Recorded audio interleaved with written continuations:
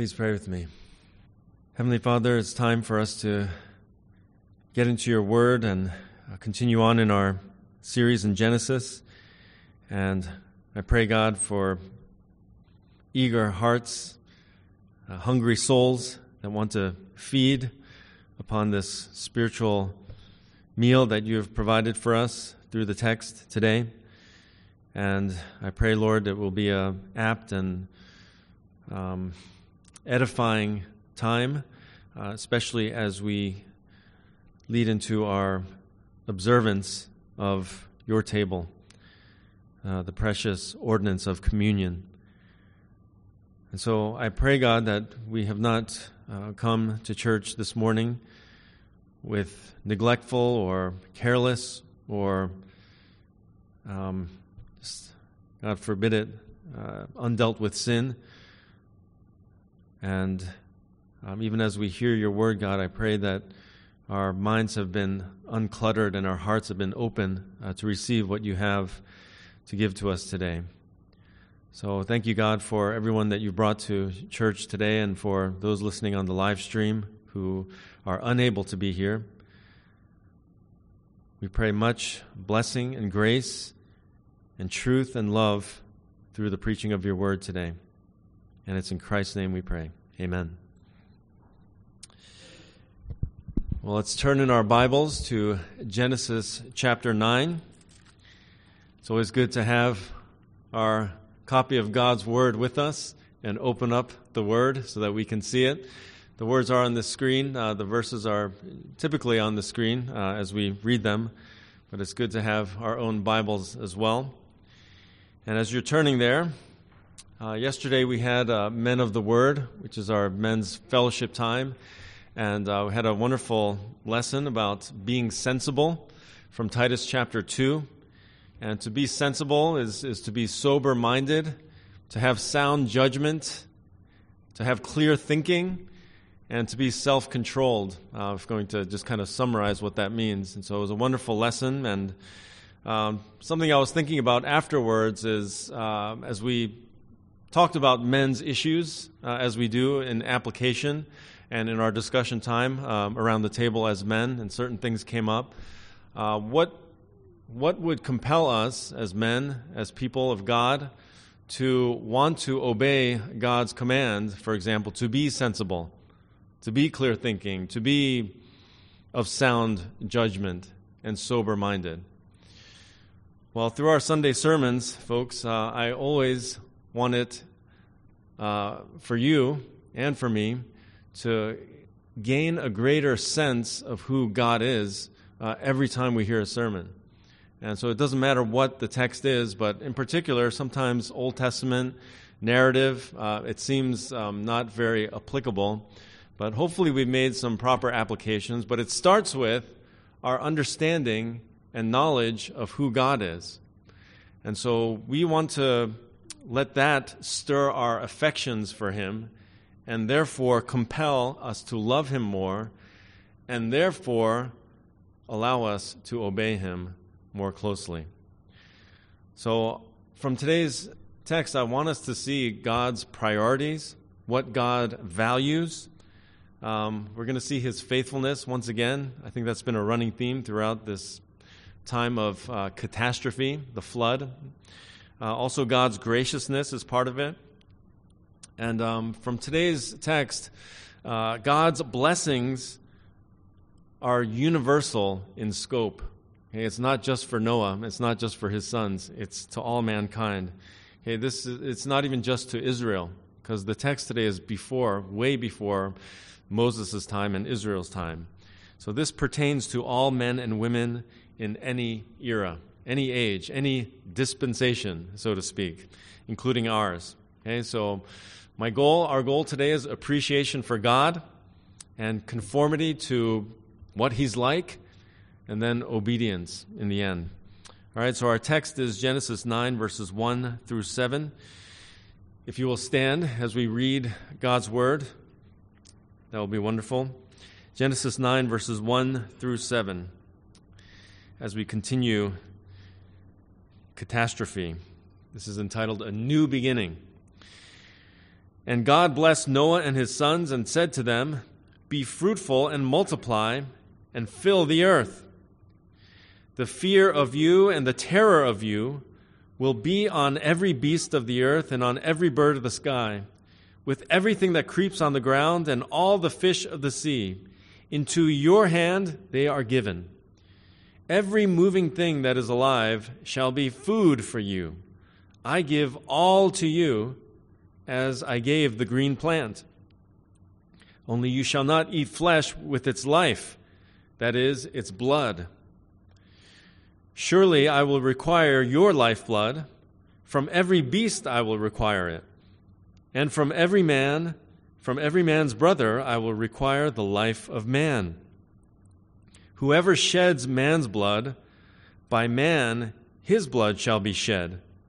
For in the image of God he made man. As for you, be fruitful and multiply. Populate the earth abundantly and multiply in it." Please be seated. Our theme today, which is in your bulletin and on the screen behind me, is that God blesses mankind with provision and protection in the new world where sin and corruption will soon abound again. And we're going to see what God says, His words. We're going to see God's actions. And God's words and God's actions reflect His character. We're going to see what God is like once again in our passage. So it begins with God's blessing. And this is kind of like the opening intro point. God's blessing is the creation mandate. And we see it in verse 1 and verse 7. Okay, verse 1 and verse 7 is like the bread of the sandwich of this passage today. Okay, it begins, you might have noticed when I read, He blessed Noah and his sons, and He said to them, "Be fruitful and multiply and fill the earth." What does He say in verse 7? "As for you, be fruitful and multiply, populate the earth abundantly and multiply in it." Okay, this passage has this chiastic structure. Okay, A, B, C, B, A. So the A's are what I just read to you, verses 1 and 7. It says the same thing. And verses 2 and 3 kind of correlate with verses 5 and 6, and verse 4 is right in the middle of that sandwich. Okay? So let's look at the first verses here. It calls to mind the previous passage, the end of chapter 8, where we saw that God promised Noah to never again curse the ground and to destroy every living thing as He had done via the flood. Okay, even though man's heart is still sinful, right? Nothing changed after the flood. Man is still depraved. But God says the seasons, the days, the weather will continue on while the earth remains. Right? Verse 22, He says, "While the earth remains, seedtime and harvest, cold and heat, summer and winter, and day and night shall not cease. Thanks be to God for His uncommon grace. Great is His faithfulness." And with that, God blesses Noah and his sons, speaking to them all here. Notice, He says to Noah and his sons in verse 1 of chapter 9. Notice that His blessing is in the form of a command. Verse 1, verse 7 both. Be fruitful and multiply. Fill the earth abundantly. Okay, basically, God is saying, I bless you with the responsibility and privilege of repopulating the earth. Okay, procreate, propagate, and prosper in this mandate, in this commission that I'm giving to you. Make many children, increase in number. I bless you with this command. And this calls to mind the original creation mandate, right, which God told Adam and Eve, Genesis 1:28. Almost same exact words, be fruitful and multiply and fill the earth. So that was a blessing in the beginning, and now it's a blessing to Noah and his sons as they repopulate the earth, because there's only 8 people on the earth now, right? And so, in actuality, it seems that only his sons are technically going to be a part of this, right? The text doesn't say that Noah has any other children. So it would be through his 3 sons that the earth would be filled. And God wants them to produce and be prolific. So just a quick application before we get to our points. What does God value here? Okay, God values human beings. He values marriage. He values family. Marriage. Okay, this is under the assumption that it is reproduction and the bearing fruit of children will happen in the context of marriage. One man, one woman, one flesh, sacred union. Okay, the beginning of a family, it starts with the marriage relationship. And so it's part of God's blessing on marriage to have physical intimacy as husband and wife. Okay? Not sex before marriage, not sex outside of marriage. God blessed us with a gift to be had between husbands and wives, and that would be the way to reproduce and receive the gift of children. I have a text group with my pastor brothers who I graduated with seminary years ago, and just recently we sent updated pictures of our families just to make sure we remember what everybody looks like and the growing children and everything. One of my brothers, his name is Will Costello, dear brother of mine, he has 7 children.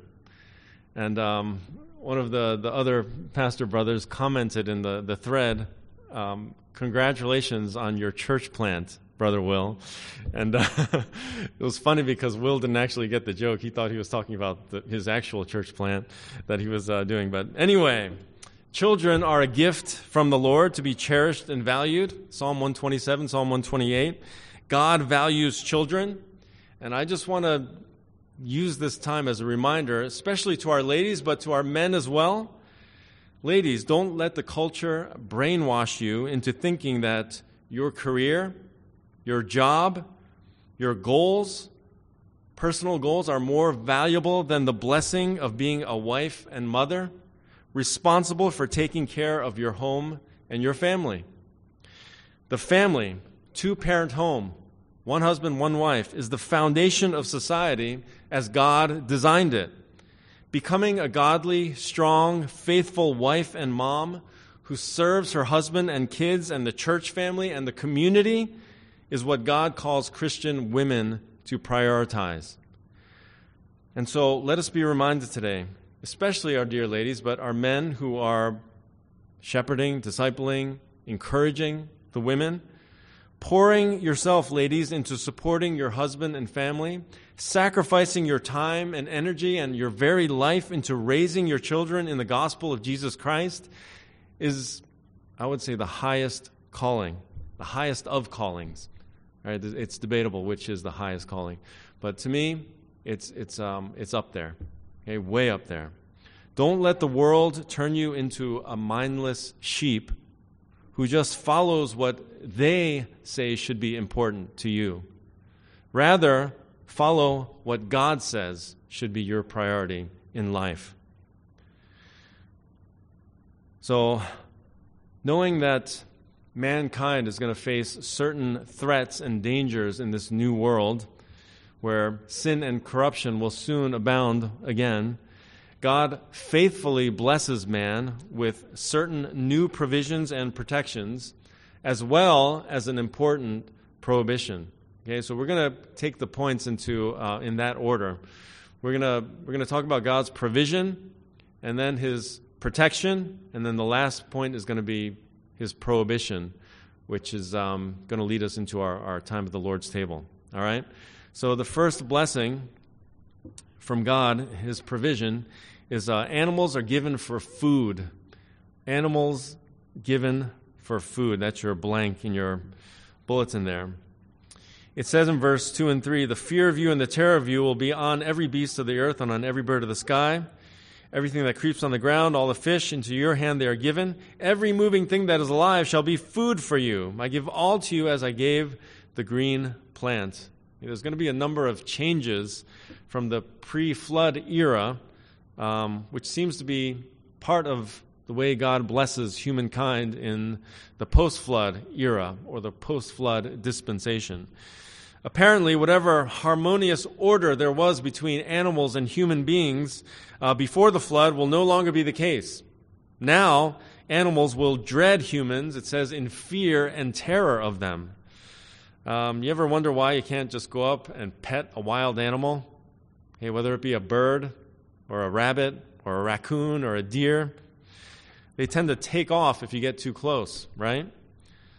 And most of the time, if you don't bother animals, they won't bother you. But they don't like you to get too close to them. And it's because God instilled in them a fear and dread of human beings. And this was part of the blessing for man, in that animals would not threaten human life, the human family. But the further blessing is in the provision of food. The post-flood menu has changed.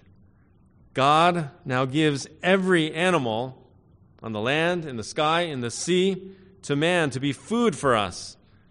Before the flood, God gave man what? Genesis 1, verse 30. He gave man every plant, every green plant for food. Genesis 1:30. Man apparently was vegetarian all this time. I don't know if some people disobeyed or not, but I think this was the general thing. So fruits, vegetables, plants, nuts, seeds, etc. was the menu. Plenty of variety there. But now the menu exponentially expands. And the meat lovers among us say, "Thank you, Lord," right?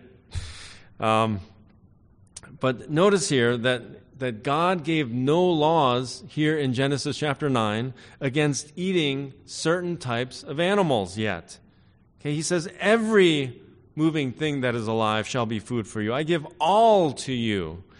It's total inclusion. Everything is permitted. But it wasn't until Moses' time, right, roughly 1,000 years later, that God declared certain animals clean and others unclean for eating. And you remember just the animals that Noah took on the ark, right? There was already that distinction between clean and unclean, but that was for sacrifices, not talking about for food.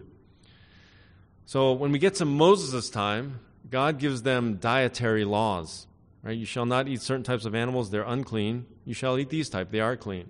Why did he give those kinds of laws to the people of Israel? Well, it's to separate them from the heathen people around them. There wasn't and isn't anything necessarily unclean about certain animals, whether they be pigs or shellfish or owls or whatever. But God was teaching the Israelites to live separate from their pagan neighbors. He's setting them apart to be different from them and to set them unto himself as God.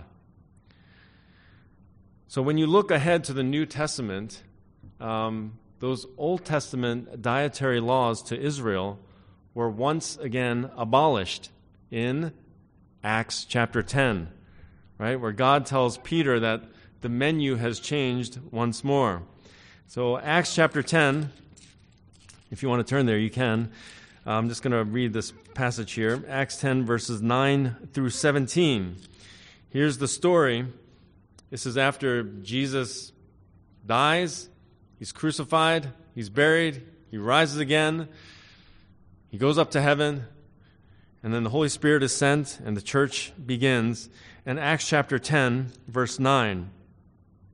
It says, "On the next day, as they were on their way and approaching the city, Peter went up on the housetop about the 6th hour to pray. But he became hungry and was desiring to eat. But while they were making preparations, he fell into a trance. And he saw the sky opened up, and an object like a great sheet coming down, lowered by 4 corners to the ground. And there were in it all kinds of 4-footed animals and crawling creatures of the earth and birds of the air. And a voice came to him, 'Get up, Peter, kill and eat.' But Peter said, 'By no means, Lord, for I have never eaten anything unholy and unclean.' Again a voice came to him a second time, 'What God has cleansed, no longer consider unholy.'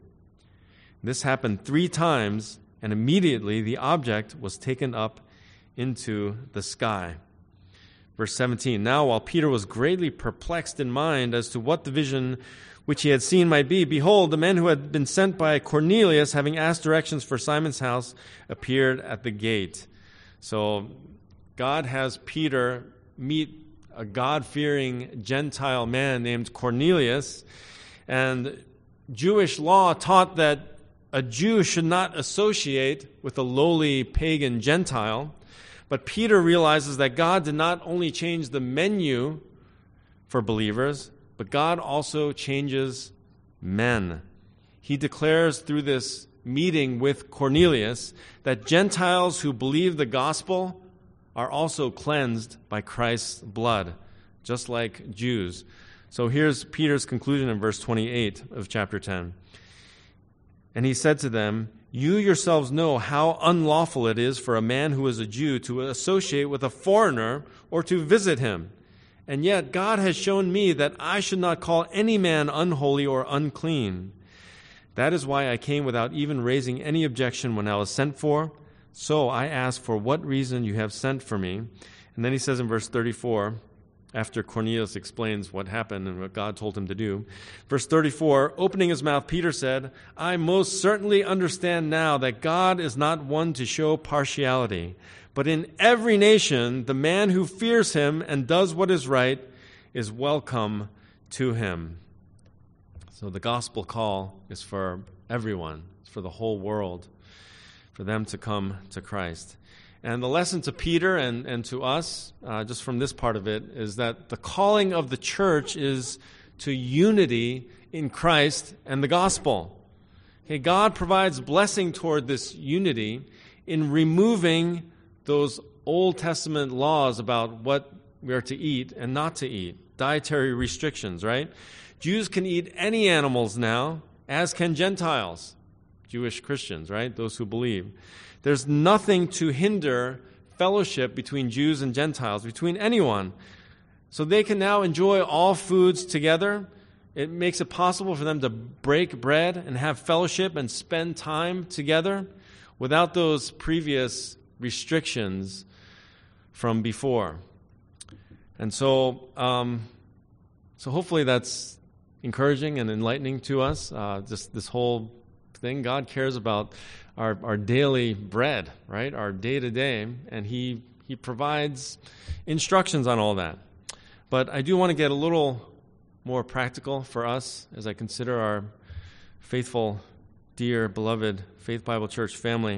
I want to talk a little bit about health and stewardship. God has blessed us, as we've seen, with everything to eat. Okay, no types of animals are off limits. No types of vegetables that we cannot eat. All are available to us. I don't recommend those kind of wild mushrooms that will kill you. But what a good gift from God. Appreciate what God has given to us, okay, especially here in Southern California. Okay, not all areas of the country are like Southern California. I talk to my friends who are in Michigan and just in Ohio and in Kansas, the Midwest. The helpings and the variety and the goodness is not quite as abundant over there. We're so blessed with such a mixed bag here in Southern California. But let's not turn this blessing into a curse. The sin of gluttony, a lack of self-control, the lust of the flesh, I think it's a good reminder for us today, as God has given us such amazing blessing, even in food. Proverbs 25:16 says, "Have you found honey? Eat only what you need, that you not have it in excess and vomit it." Proverbs 25:16. Honey, by the way, is commended in the Bible as good food. Yet the warning here is of too much of a good thing, right? It's not good. God has given us good, blessed things, but cautions against excess. Don't abuse it. And as I get older, just as I turned 40 and then turned 50, and now I'm approaching my mid-50s, the unfortunate thing is junk food tastes better after you turn a certain age. Like McDonald's fries, they've never tasted better to me. And yet, this is the case. Proverbs 23, verses 1 to 3, verses 19 to 21, we could go on. But 1 Corinthians 9, if you're not yet convicted, 1 Corinthians 9 is helpful. The Apostle Paul writes in verse 24, "Do you not know that those who run in a race all run, but only one receives the prize? Run in such a way that you may win. Everyone who competes in the games exercises self-control in all things. They then do it to receive a perishable wreath, but we an imperishable. Therefore I run in such a way as not without aim. I box in such a way as not beating the air," verse 27, "but I discipline my body, I buffet my body, and make it my slave, so that after I have preached to others, I myself will not be disqualified." So we must not let food rule over us. Okay? We rule over food.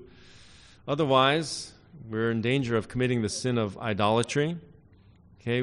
We rule over our stomach, our appetites, our flesh. I have to sometimes say to my stomach, "Hey, you don't control me, I control you." Right? Titus 1 verse 8, it says that elders, so this is speaking more directly to me and Pastor Bill, elders, we're to be self-controlled, and that's in all areas. And there's no escape for you other Christians either. Galatians 5, 22, 23, right? Fruit of the Spirit is love, joy, peace, etc. Last one, verse 23, self-control. So I want to encourage you by just imparting that there's wisdom in maintaining a healthy physical life. It even could be an expression of our love for other people, our family members, our children, our parents, our brothers, our sisters, our spouses. Dear people, sometimes our health issues are self-imposed. It's due to daily choices we make about what we consume. So just a word of encouragement there. Taking care of my health as much as I can is a blessing, rather than a burden to others, my wife, my family. Others worry when we're unwell, right? They need to take care of you, which there's blessing in service, okay? Other people taking care of you, but just consider that thought this morning.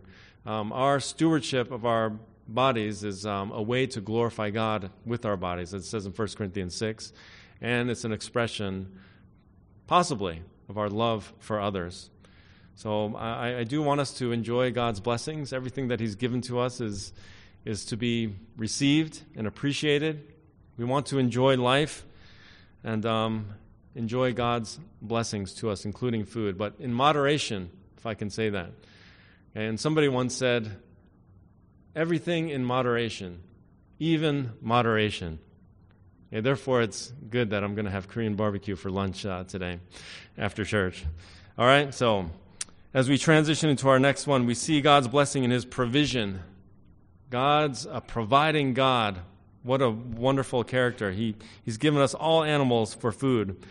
And again, there's a stipulation to that, a prohibition, but we're going to get to that at the end. Okay, our second point next. Let's look at how else God blesses man in the post-flood era. By protection. His protection. He's a protecting God. And this is the sanctity of human life that we're going to bring out here from verses 5 and 6. The sanctity of human life. Sanctity means the state or quality of being holy or sacred. Hey, that's what we mean when we say the sanctity of human life, the separateness, the sacredness of it. Verse 5, surely, he says, I will require your lifeblood. From every beast I will require it. And from every man's brother I will require the life of man. These are divine directives from God in this verse. It's in regards to human life. It's connected to verse 6. Okay, all life is precious, but human life must be treated with special care and caution. God demands an accounting, particularly for the taking of human life. Here's the literal translation of verse 5. Okay? And indeed, for your lifeblood, I will demand an accounting. From the hand of every animal, I will demand an accounting. And from the hand of man, from the hand of each person his brother, I will demand an accounting for human life. Remember, before the flood, the people of the earth were characterized by unbridled violence, a wicked, evil, violent behavior. It filled the world, Genesis 6, verse 11 and 13. Murders were common. There was no regard for life. So God promises now the death penalty to anyone who would shed the blood of a human. Okay, man is allowed in the post-flood world to take the life of animals, as we've seen. Right? But for certain, they may not destroy a fellow person. He strictly forbids it. He demands an account from any person who would kill a fellow human being. Man is to be held responsible for that. Okay, this is the sanctity of human life. It's being stressed here. So this divine protection of human life is extended to the animal kingdom. Did you see that? He says, from every beast I will require it. Require what? Its life. That is, any animal that kills a person must be put to death. That's what God requires. That's what he demands. And he also requires the life of a man who would take his fellow human's life, as I keep saying, right? The Net Bible translation of that part says, from each person I will exact punishment for the life of the individual, since the man was his relative, his brother. So verse 6 continues, very straightforward. Whoever sheds man's blood, by man his blood shall be shed, for in the image of God he made man. Okay, God values human life. The timeless principle is that he holds human life to be sacred, valuable, precious, holy. Why is that? Because man is made in the image of God. See, man is different from the animals, from the beasts of the earth. No matter what the evolutionary, quote-unquote, science says, okay, the killing of a person destroys an image bearer of God. Taking of a human life is an offense against God, of which he requires the greatest justice. So God's protection of human life is expressed by this divine decree. Whoever kills a man should be put to death by man. A punishment is measure for the crime that's committed. You've heard the Latin phrase, lex talionis, right? It means the punishment must fit the crime. In this case, life for life. God so values human life that in order to discourage and diminish and decrease killing in this new era of the world, he tells Noah, you must enact the greatest penalty for anyone who would dare kill a person. That greatest penalty is their own life. This is capital punishment. Okay, the death penalty. It's a biblical principle found right here in Genesis. Right? Are you for? Are you against capital punishment? It's clear that God is for it. He's the one that instituted it.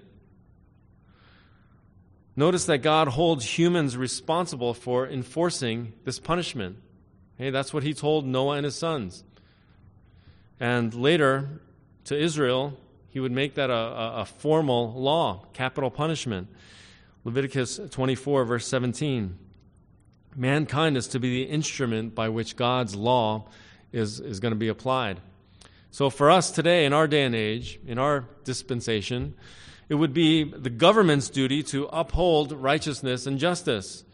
Listen to Romans 13, verse 4. It says, government is a minister of God to you for your good. But if you do what is evil, be afraid. For it, government, does not bear the sword for nothing. For it is a minister, a servant of God, an avenger who brings wrath on the one who practices evil. In other words, it is right for the government, which receives its authority from God, to punish the evildoer and to protect the innocent. God is the one who instituted capital punishment. Because he values human life, this is his protection over it. As we observe today's world, just so many murders, just all over the place, but particularly in our country, just the inner cities, how many violent murders and crimes are committed every day. It's a daily reminder of human depravity, and just brings us back to how God describes the world in Genesis and so on. Pastor Kent Hughes writes, quote, "To argue against the death penalty on humane grounds is to argue against God's word. It exists precisely because of God's humane concerns. To ignore it is to despise life," end quote. And just a quick note here, in case anyone is confused about the difference between murder and the taking of life, because you might have noticed if you read the Bible that some killing is endorsed in the Bible. For example, God commanded Joshua and the soon-to-be Israelites to take over the Promised Land by wiping out the Canaanites who were living in the land. And the Israelites were to be God's instrument of justice against those monstrously wicked, sinful people. And it wasn't because the Israelites were righteous, good, moral people. They were stubborn and stiff-necked and rebellious people, just like the Canaanites, but this was God's time, this was God's plan, God's purpose, and he said that the Canaanites were now to be destroyed. The Israelites were to be used of God to take them out. Their time of judgment had come.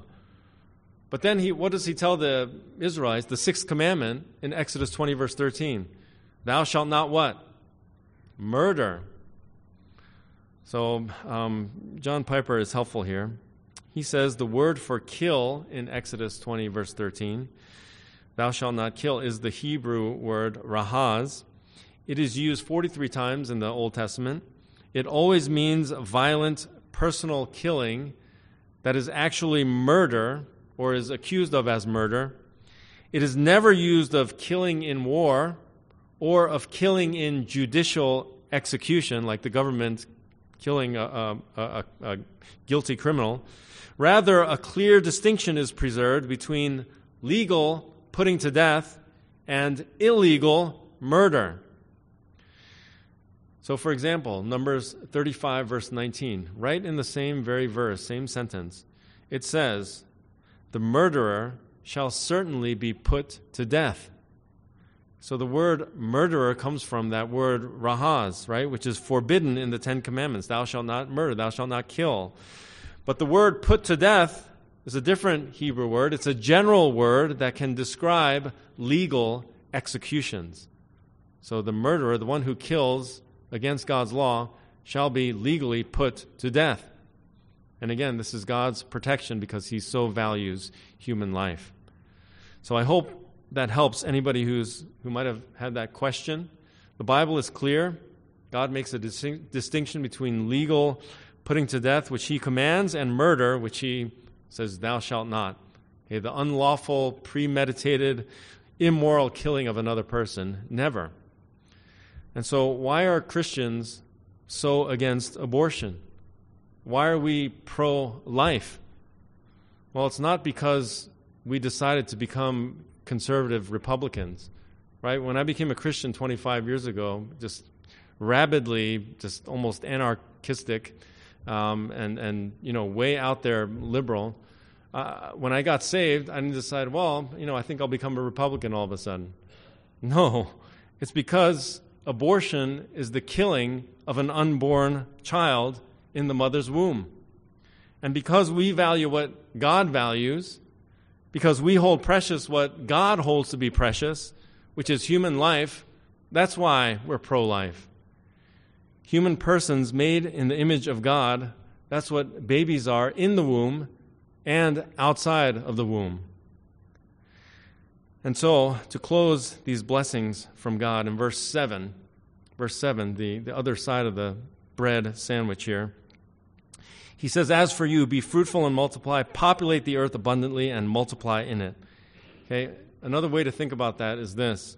God wants us to be life givers, not life takers. Procreate, be prolific, propagate life, be for life, prosper in this blessing from God, to be life givers, givers and makers of life.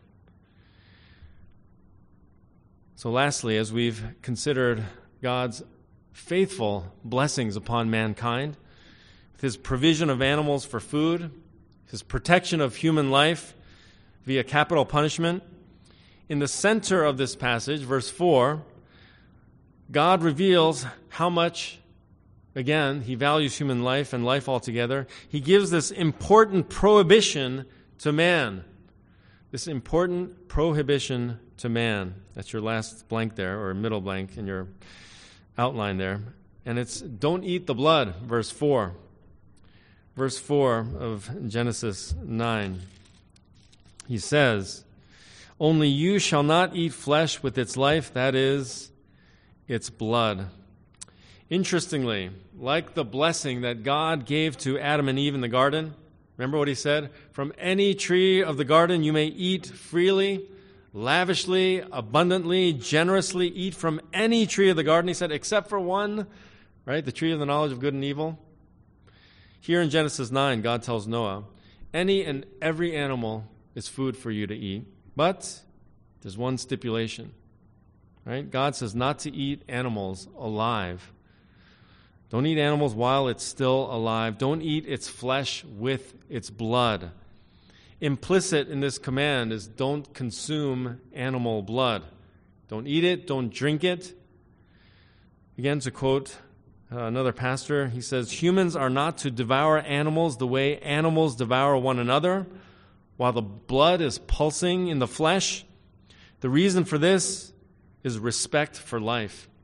And beyond that, respect for the giver of life, God himself, end quote. And this prohibition extends until today. Like I said, these principles, these commands are universal in scope. They're not just to Noah and his sons. They're not just to Israel. They're universal. They're to all of us. And so, again, why is that? Why should they not consume the blood? Why should they not eat an animal that's still alive? Because blood is equated with life. It's called lifeblood here. It was representative of the life force. It's the source of life as God has designed our lives, our bodies. This is what God is teaching and instilling in mankind here. Later to the nation of Israel in Leviticus 7 and Leviticus 17, I'm not going to go there, but this rule is repeated, which demonstrates its importance. Commentator John Currid says this, quote, the Hebrews believed that blood is the source of life and the means by which life is perpetuated.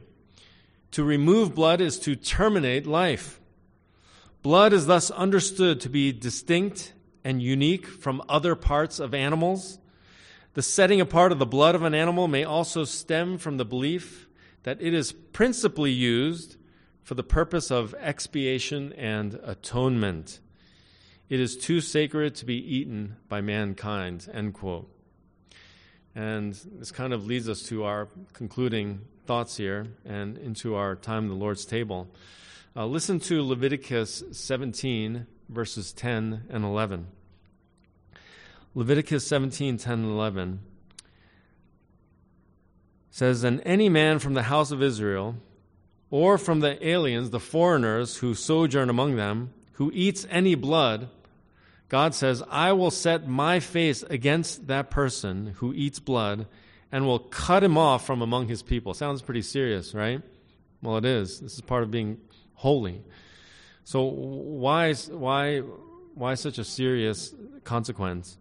He says in verse 11, for the life of the flesh is in the blood, and I have given it to you on the altar to make atonement for your souls. For it is the blood by reason of the life that makes atonement. Blood has been given a special purpose by God. It represents the life of the animal here. And this was the picture that God was using to his people over and over and over to teach them about the high cost of sin. Their sins cost blood, cost life.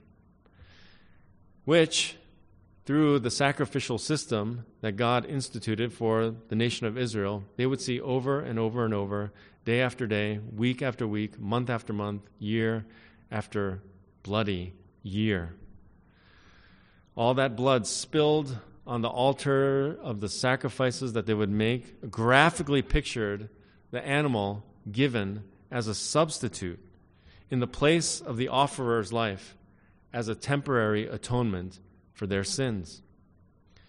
That Old Testament sacrificial system, of course, ultimately points and paves the way for the Savior.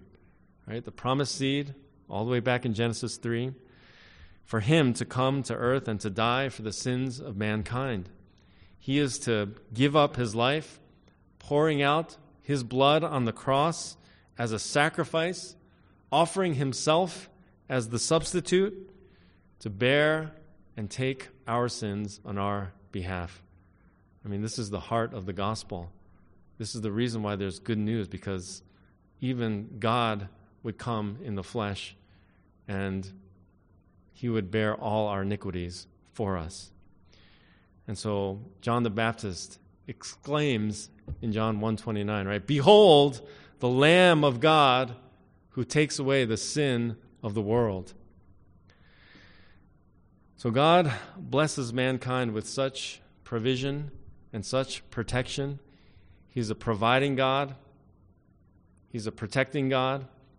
He gives this prohibition also because, as part of blessing, as part of valuing life, valuing human life, and particularly to give away so that we would not be saved for this life only, but for our eternal life to come. And this is what we've seen here in our text today, and it brings us to the Lord's table. Romans chapter 3 will help us get there, and I'll invite Joe Sr. to come. And Romans 3, verse 24, which is after the famous 23, right? For all have sinned and fall short of the glory of God. Verse 24 says, being justified as a gift by his grace through the redemption which is in Christ Jesus, whom God displayed publicly as a propitiation in his blood, a wrath appeasing, or God's wrath satisfaction in his blood through faith. This was to demonstrate his righteousness, because in the forbearance of God he passed over the sins previously committed. And verse 26 says, for the demonstration of his righteousness at the present time, so that he would be just and the justifier of the one who has faith in Jesus. So what an incredible culmination it is to think about God's blessing, to think about the menu change, to think about the hearts of man being changed, and it's all through the blood of our Lord and Savior Jesus. So let us take these truths into our time of communion together as we see God's character once again. And I pray that we've just been just refreshed by seeing all these different aspects of God's character and attributes, and grow an appreciation for him, that we might stir in our hearts more love and affection, which would compel us to obey him more. Let's pray on that. Heavenly Father, I just want to take this time before we observe your table to praise you. Praise you not just for all that you've blessed us with, but all that you are. You are a providing God who gives us all that we need and way beyond. When we think about just even the food that we're going to have for lunch, or just this holiday season, all the blessings that we have and the special things that are part of it, we want to thank you for being such a providing, gracious, generous God. But help us, God, to to not abuse it, and to not sin in that. Thank you that you're a protecting God, that you value human life, and so we want to protect and value human life. And that plays itself out in many different ways, not just to not kill people, but not to hate them in our hearts, and rather to love them with the love that you've given to us. That was especially expressed on the cross as Christ shed his blood for our sins so that we could be forgiven and not just receive the blessings of life here on this earth, but eternal life, the gift of knowing you and being with you. So God, as we approach your table today, I'd like to take a few moments and just consider our week, consider our Saturday night, consider our morning today, and just take a moment, God, to come before you. And if there's any sin that needs to be forgiven, any transgressions to repent of, that we would just take time now to do that. Dear Lord, as we consider our sins, we're reminded of your word, just even of the old hymn, that your grace is greater than all our sins. And Jesus' blood washes away the one who comes to you in repentance and faith and believes upon Christ. Thank you that he has canceled the certificate of debt which was against us, which was hostile to us, and he's taken it away, having wiped it out on the cross. Thank you for that good news, God. I pray that we wouldn't take your grace for granted, and rather that it would once again remind us of your great love toward us, which would motivate and fuel us to greater obedience and a closer walk with you. For our blessing and for your glory. In Jesus' name, amen.